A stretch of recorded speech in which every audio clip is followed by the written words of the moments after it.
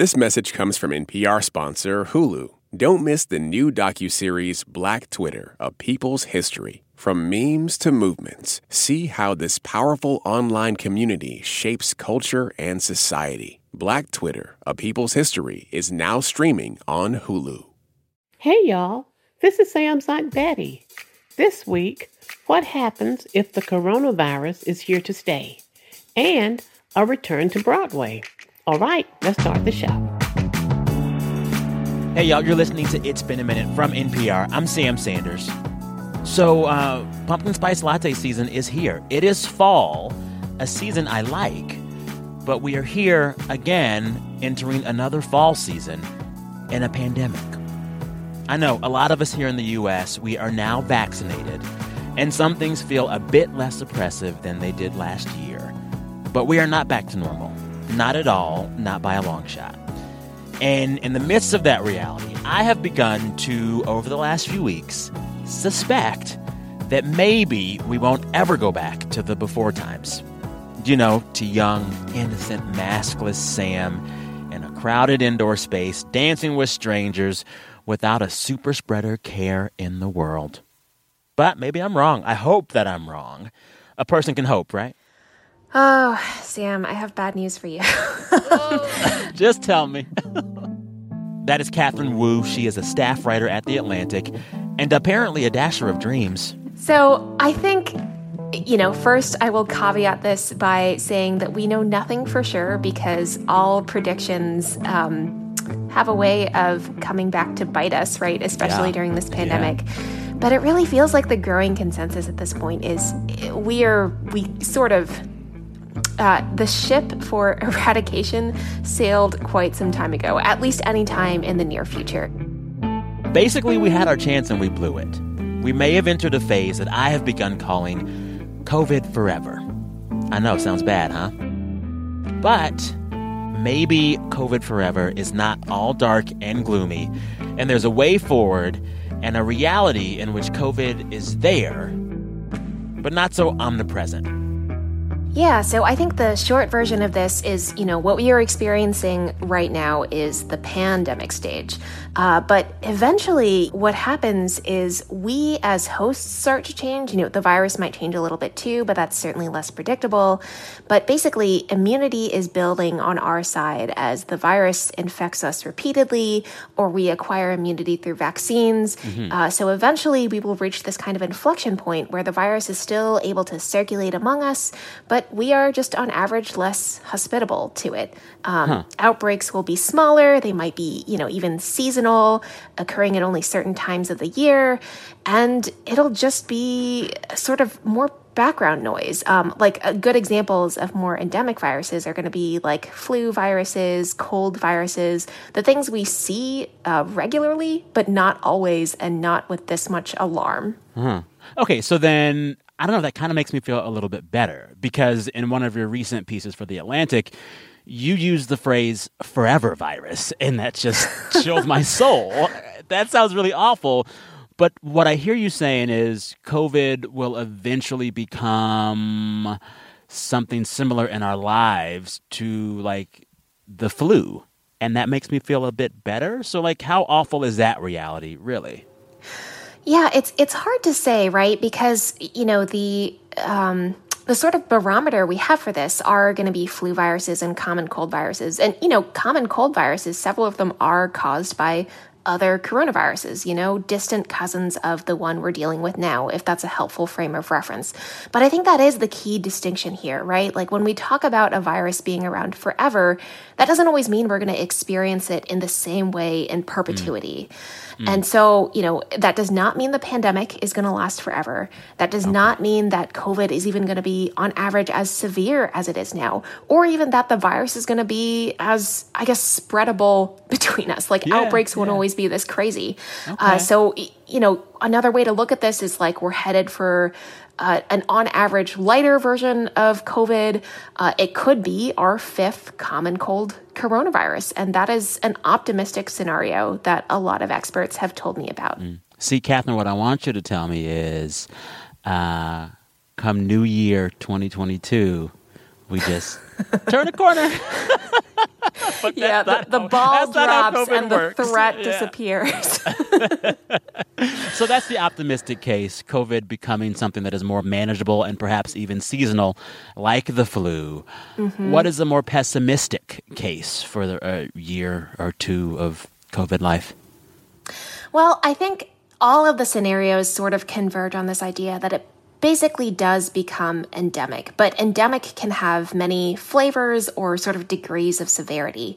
Say, for example, the virus continues to mutate and sort of adapt. Maybe it gets faster at spreading between people, or it picks up a couple mutations that make it a little bit less recognizable to our immune system, so our vaccines don't work quite as well.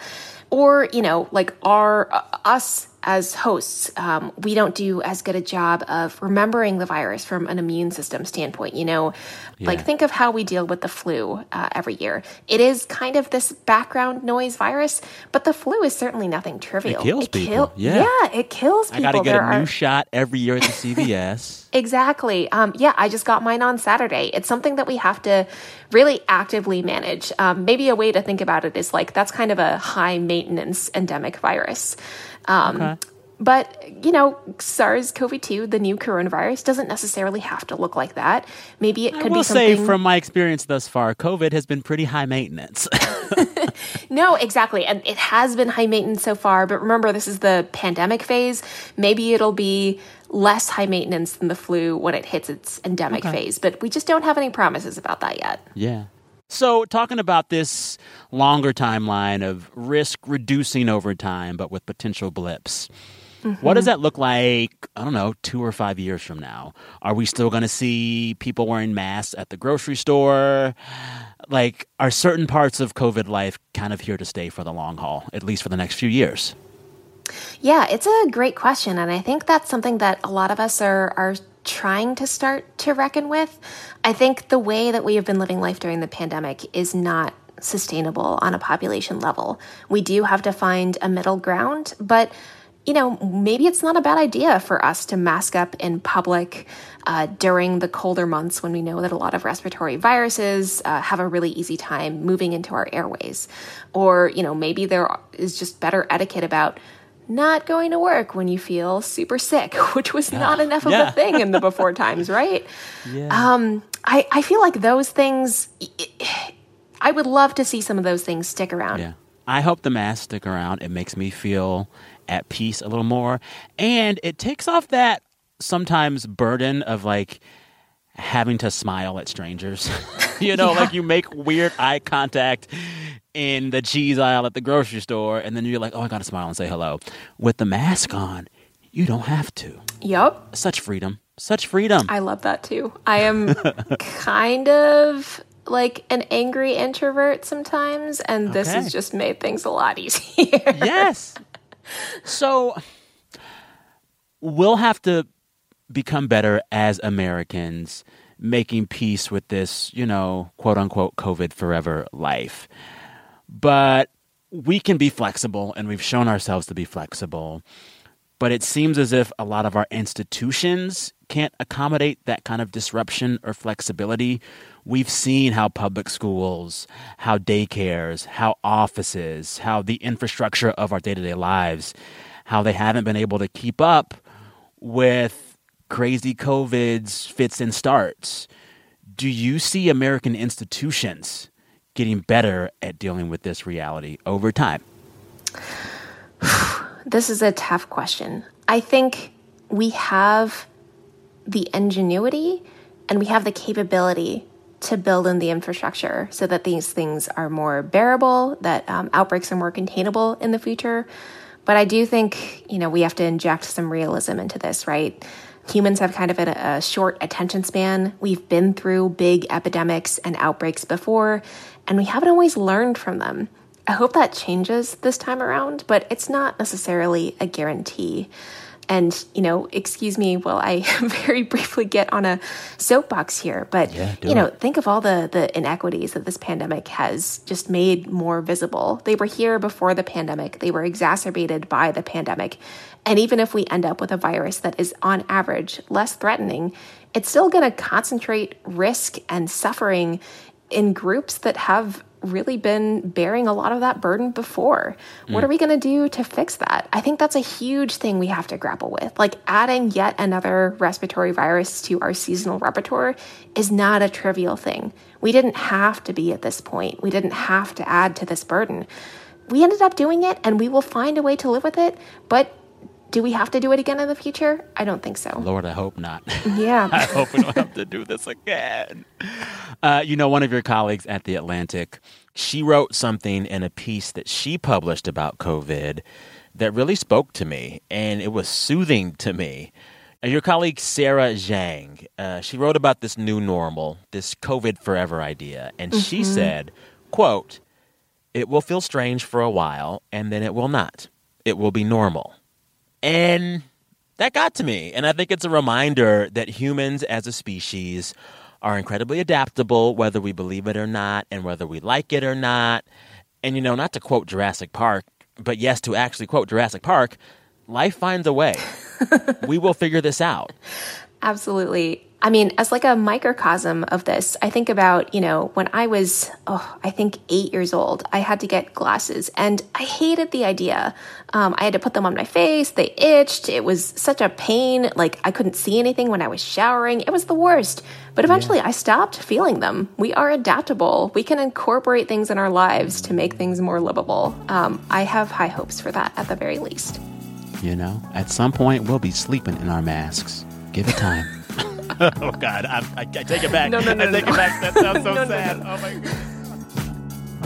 Thanks again to Catherine Wu. She is a staff writer at The Atlantic.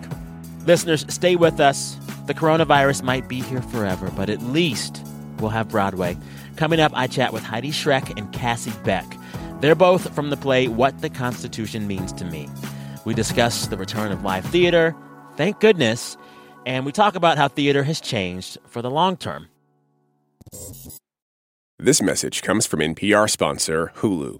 Don't miss the new docuseries Black Twitter, A People's History from Onyx Collective and Hulu. Directed by Prentice Penny, executive producer of Insecure, Black Twitter, A People's History tells the story of how Black voices found a new home online and blossomed into a force for change while laying down some hilarious tweets along the way. From the memes to the movements, see how this powerful community shapes culture, society, and politics. Black Twitter, A People's History is now streaming on Hulu. This message comes from NPR sponsor Discover. Here's a familiar situation. You have a question about your credit card. You call the number for help and can't get a hold of anyone. If only you had a Discover card. With 24/7 U.S.-based live customer service from Discover, everyone has the option to talk to a real person anytime, day or night. Yep, you heard that right, a real person. Get the customer service you deserve with Discover. Limitations apply. See terms at discover.com/creditcard.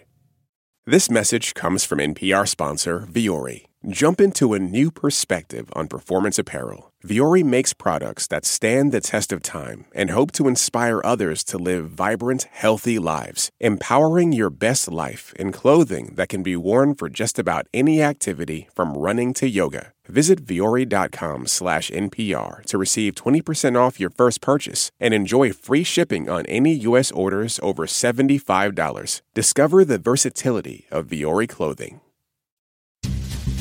When voters talk during an election season, we listen. We ask questions, we follow up, and we bring you along to hear what we learned.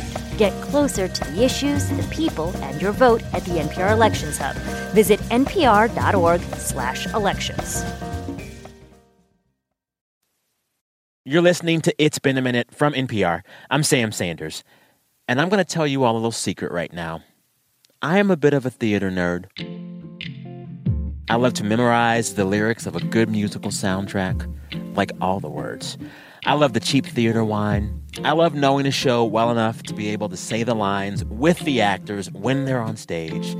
I love to wait outside after the show to tell those actors how great I think they are. But like most things over the last year and a half or so, COVID has changed a lot of that stuff in big ways. And it took some of that stuff away altogether. Some of the entertainment industry is coming back, TV and film especially, with a lot of COVID precautions. But theaters have remained mostly shuttered. and a whole lot of theater cast and crew are still in limbo. But live theater is beginning to come back. Shows like Hamilton and Waitress and The Lion King, they all reopened this month on Broadway. And my next guest, I caught them right before they hit the road on tour with their show. I'm Heidi Schreck. I'm a playwright, writer of What the Constitution Means to Me, and an actor. And I'm Cassie Beck. I am playing Heidi in What the Constitution Means to Me. I'm an actor. In 2019, Heidi Schreck premiered her mostly solo show on Broadway. It's called What the Constitution Means to Me. When I was 15 years old, I would travel the country giving speeches about the United States Constitution for prize money. This was a scheme invented by my mom, a debate coach, to help me pay for college. I would travel to big cities like Denver, Fresno. I would win a whole bunch of money. This show was nominated for a Tony, and it was a finalist for the Pulitzer Prize for Drama. But in March 2020, in the midst of a short run in Chicago, COVID hit.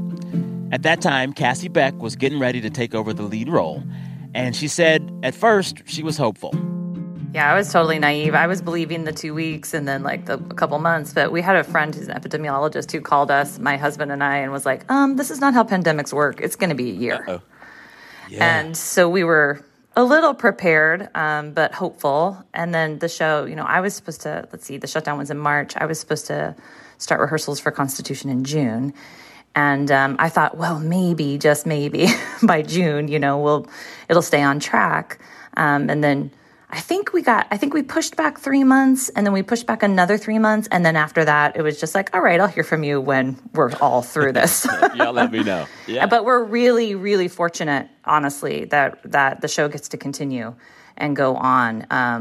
There are a lot of shows that never saw the light of day or just getting started and ended up shutting down. And so I feel super fortunate. Yeah. I was, when I think about what happened last year when things got shut down, a lot of folks went to work from home life, but I'm guessing the majority of theater professionals can't do that. For both of you and for your industry writ large, what were all the Broadway folk, for the most part, doing in this last year of shutdown? Nothing, or things that I didn't know about? Tell me. Oh, that's a good question. I think a little of both.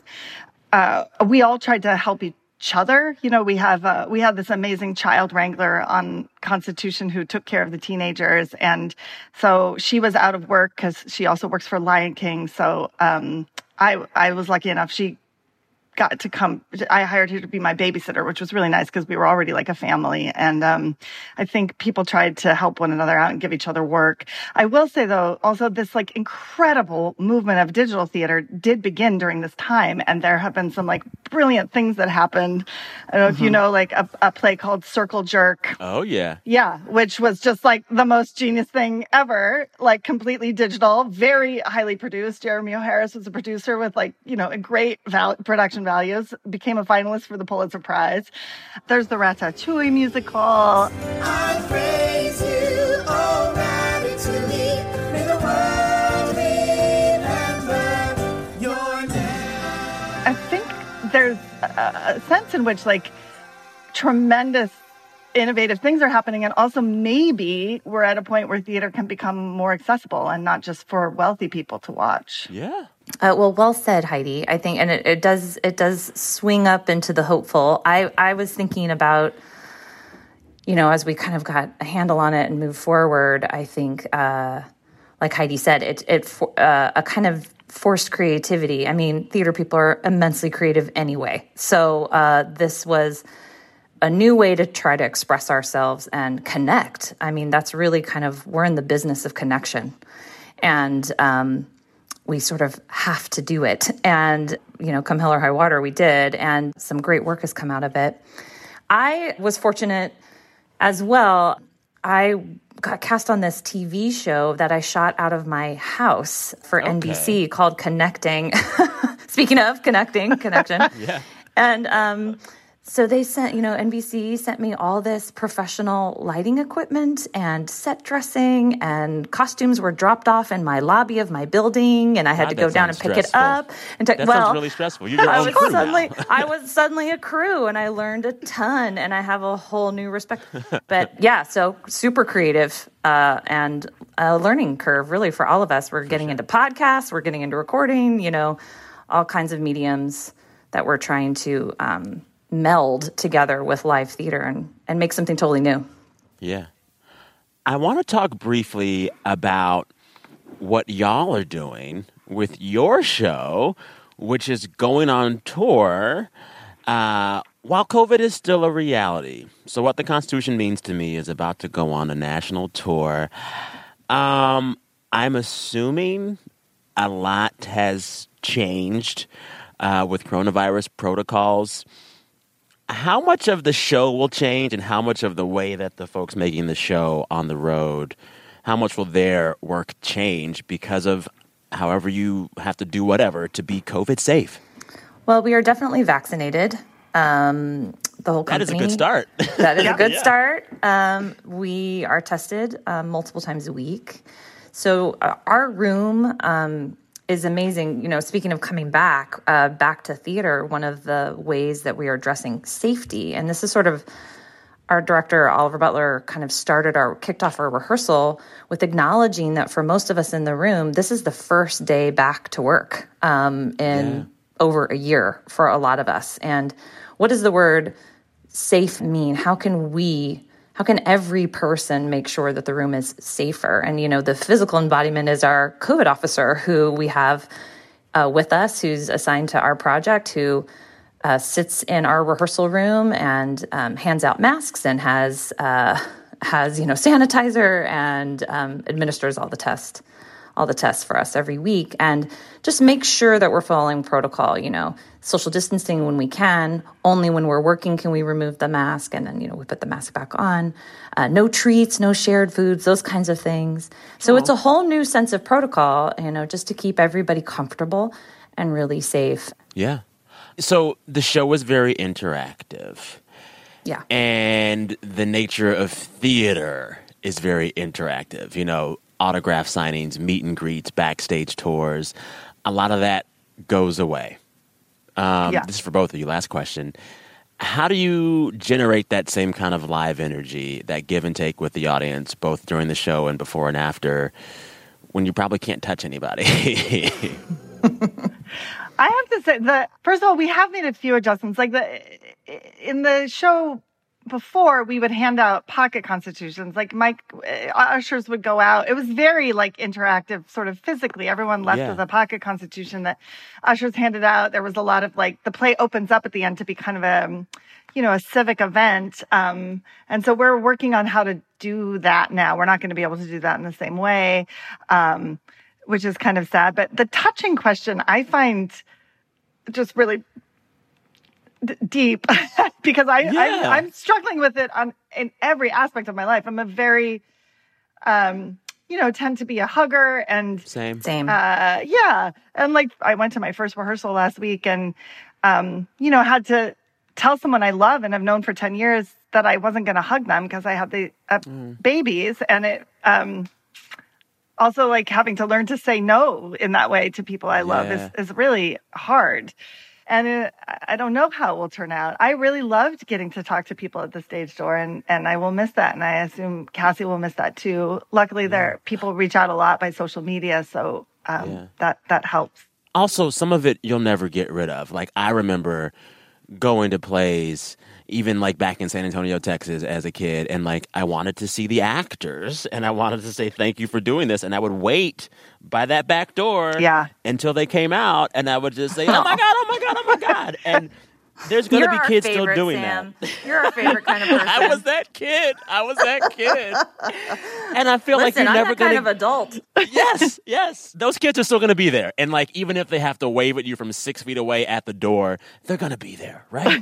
They are going to be there. And you know what? I think from a mental health perspective, if this is all we can get, it's still important, to just, like I said, be in a dark room together, sharing a story. If that's all we can get right now, so be it. We really need that connection. Yeah. Yeah. Well, I am happy and excited that theater is still pressing on, and I can't wait to see how it changes for the better. And I am excited for you both as you start this touring journey. Thank you. Congrats on keeping it going. Thank you, Well, Sam. thank you. All right. Well, you both stick around with me to play a game after the break. It's called Who Said That? Okay. Yeah. All righty. Support for NPR and the following message come from the American Cancer Society. Dr. Alpa Patel leads a team that researches cancer risk factors, and she shares how a new study aims to impact an underrepresented community. My greatest hope for the Voices of Black Women study is that it will help us understand and identify culturally tailored ways to change and really eliminate the unacceptable disparities for future generations of Black women as it relates to cancer. To learn more, go to voices.cancer.org. This message comes from NPR sponsor REI Co-op. REI has gear, clothing, classes, and advice for camping and glamping, biking and hiking, axing and snacksing, backpacking, and another outdoor thing that rhymes with backpacking. Visit your local REI Co-op or rei.com for the 1,000,001 ways you can opt outside. Support for NPR and the following message come from Betterment, an automated investing and savings app. CEO Sarah Levy shares why Betterment believes cash can be a strategic choice. There are times when the market is volatile, when customers are a little nervous about investing. We came to understand that there was an opportunity to introduce cash as part of an investing strategy and to give back yields to the customer.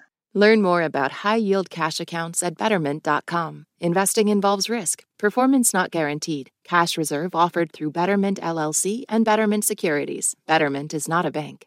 This message is brought to you by NPR sponsor Progressive Insurance. You call the shots on what's in your podcast queue. Now you can call them on your auto insurance, too, with the Name Your Price tool from Progressive.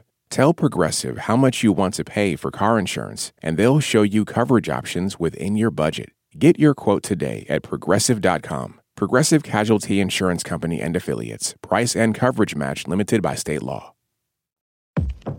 In this country, some truths aren't self-evident. In NPR's Black Stories, Black Truths, a collection of stories as wide-ranging and real as the people who tell them, we celebrate the Black experience for all its soul and richness. Search NPR Black Stories, Black Truths wherever you get podcasts. You're listening to It's Been a Minute from NPR. I am joined right now by two great guests from the world of theater, and they're going to tell you who they are. Go ahead. I'm Heidi Schreck, playwright of What the Constitution Means to Me. And I'm Cassie Beck, performer in What the Constitution Means to Me. All right. I want you both now to play a very competitive, high-stakes game with me called Who Said That? Ooh, and been saying that. Who said that? I kid. It's low stakes. This game is quite easy. I share 3 quotes from the week of news. You got to tell me who said it. I'll give you a bunch of hints. Yell out the answer whenever you have it. And just know that the winner gets nothing. So have fun. Have fun. I have to say, I did listen to the weekly update on the political podcast today because I was like, I got to prepare for Sam Sanders. He's going to ask me some questions, and maybe they'll help me. I love that show, by the way. I love that show, too. I was telling Sam that it reminds me of my dad quizzing me. He's a history teacher. He would quiz me on current events every Friday. Oh, jeez. I was always like, this was the 80s. So basically, I was like, Brezhnev. So if I shout out Brezhnev, that's why. Shout out Brezhnev. It might be close. Yeah. Who knows? All right. Here's the first quote. It comes from one of the most famous invisible men in the world. The quote is, "I'm still alive, though some wanted me dead." Who said that? Pope Francis. Yes. Good job, Heidi. Why I know that? That's so awesome. So this story, it's kind of amazing. So Pope Francis had to have a colon operation earlier this summer. And this month, he said that some people in the Catholic Church might have hoped that he would not survive the operation. Yeah. I think he's right, too. I mean, I do think. Well, I know. I think there are people who. I mean, he said some pretty radical things lately. I think that there are some people who probably feel that way. Yeah. It's funny, though. Like, as soon as I saw that quote from the Pope saying, "I'm still alive, though some wanted me dead," I wanted the drama and the beef to escalate. Like, I want Pope Francis to drop a mixtape calling out all of his haters. I need that. Imagine. Oh, yes. Oh, my God. I want that, too. I do, too, now. Who does that point go to? I think it goes to Heidi. Heidi. Yes. Okay. But I play Heidi, so... Yeah, it's like you both got the point, right? It's we both get... I'm just going to claim every point that Heidi gets. Yes. This one is a fill in the blank. Here it is. The global hit Blank, which attracted 64 million households in the first 4 weeks after its March 2020 premiere, will return to Netflix for more madness and mayhem. Ooh, madness and mayhem. The show we all watched together last March. Well, some of us were giving birth. Okay. You win that one. You win on that one. What was happening in March? Oh, my God. We were all watching something, and it wasn't a crazy documentary reality show. It involved animals. Yes. I'm going to make up some titles. Make it up. Crocodile Man, Florida Alligator. The one with the tiger and the... Yes. Tiger, so close. yes. Tiger what? Tiger King. Yes. King. Okay. Wow. That one goes to Cassie with a lot of help. Did either of you actually watch Tiger King? Sorry. Apparently not. The truth is I did. But I can't remember anything anymore. The two babies actually ate my brain. That's true. I read about it, that if you're growing babies inside you, they eat your brain cells. And I had two of them. Sounds about right. So really all I can remember is stuff from the 80s. Yes. Anywho, this was like the first hit of the pandemic that everyone watched together. It's not every day that a zookeeper went to prison for murder for hire. And because Netflix going to Netflix, they're already bringing it back. I was going to say, did you say a season 2? Yeah. They're doing a sequel already. And the show has not been out for more than a year. Just more than a year. So it doesn't end with the tiger eating somebody or something? The tigers haven't eaten anybody That's yet. Grizzly Man. You're thinking of Grizzly Man. Okay. This game is tied. Okay. And this is going to be the tiebreaker. This last quote came out of a very big trial happening right now in the country. Here's the quote. "My new life as of this night and forevermore.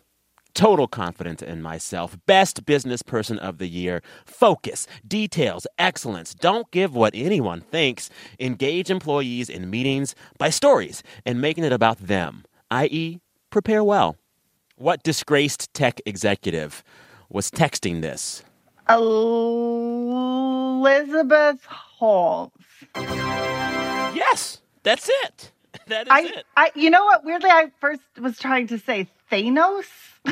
Well, because her company was Theranos, however you say it. Yeah, yes. I think Thanos. It's the Marvel character. Yes. It's the Marvel character.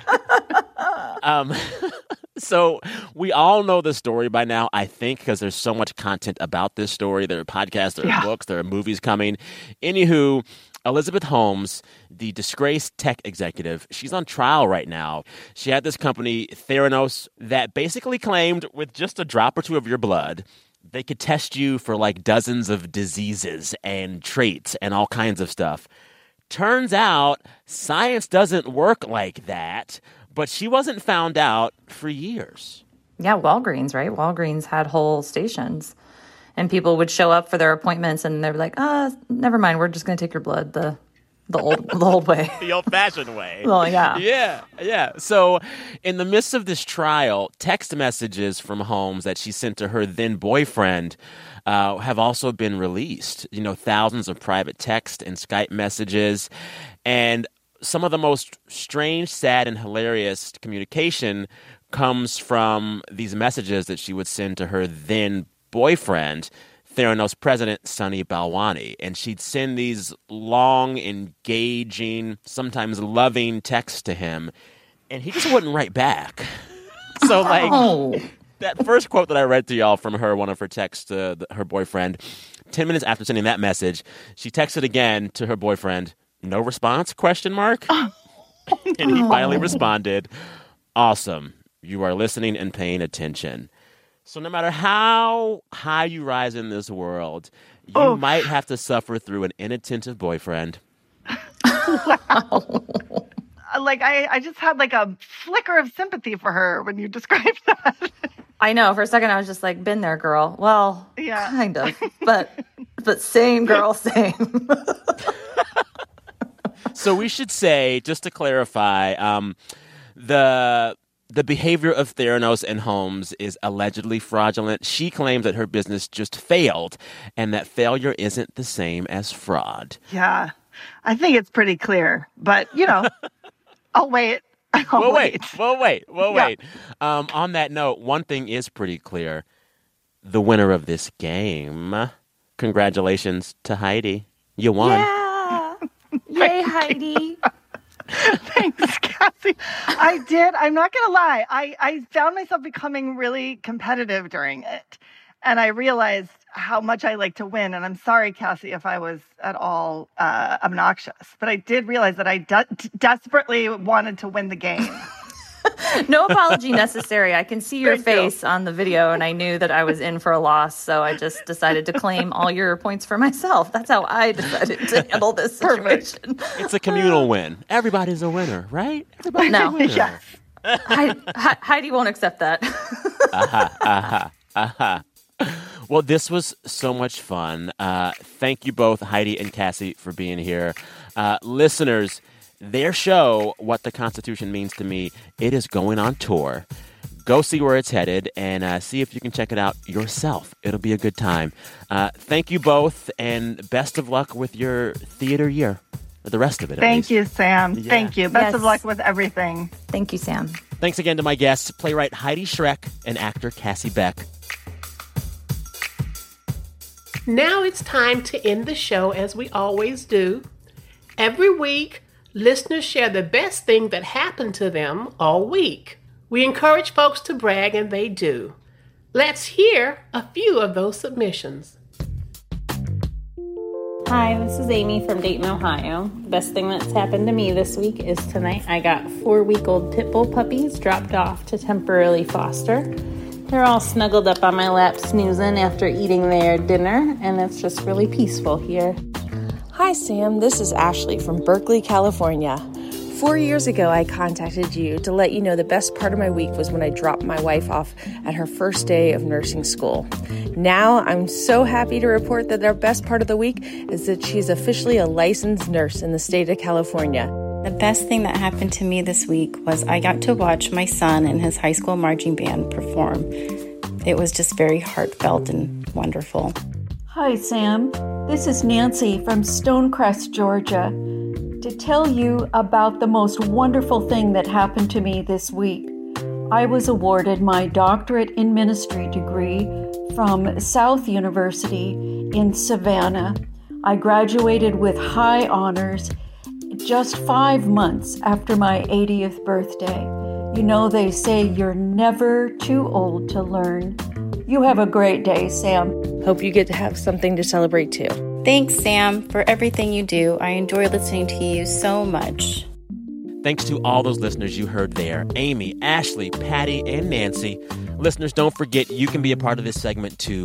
Send us your best thing at any time throughout any week. We love hearing from all of you. Just record yourself and send that voice memo to me via email, samsanders@npr.org. samsanders@npr.org. All right, this week, It's Been a Minute was produced by Janae West, Anjali Sastry, Andrea Gutierrez, Liam McBain, and Sam Yellowhorse Kessler. Our fearless editor is Jordana Hochman, and our big boss is NPR's Senior VP of Programming, Anya Grundman. All right, listeners, till next time, be good to yourselves. I'm Sam Sanders. We'll talk soon.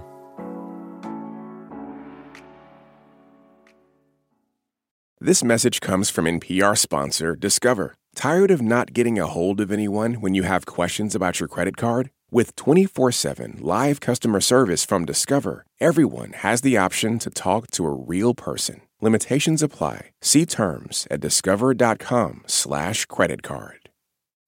Support for NPR and the following message come from IXL Online. Is your child asking questions on their homework you don't feel equipped to answer? IXL Learning uses advanced algorithms to give the right help to each kid, no matter the age or personality. One subscription gets you everything. One site for all the kids in your home, pre-K to 12th grade. Make an impact on your child's learning. Get IXL now. And NPR listeners can get an exclusive 20% off IXL membership when they sign up today at IXL.com/NPR. This is my voice. It can tell you a lot about me, and I'm not changing it for anyone. In NPR's Black Stories, Black Truths, you'll find a collection of NPR episodes centered on Black experiences. Search NPR Black Stories, Black Truths wherever you get your podcasts.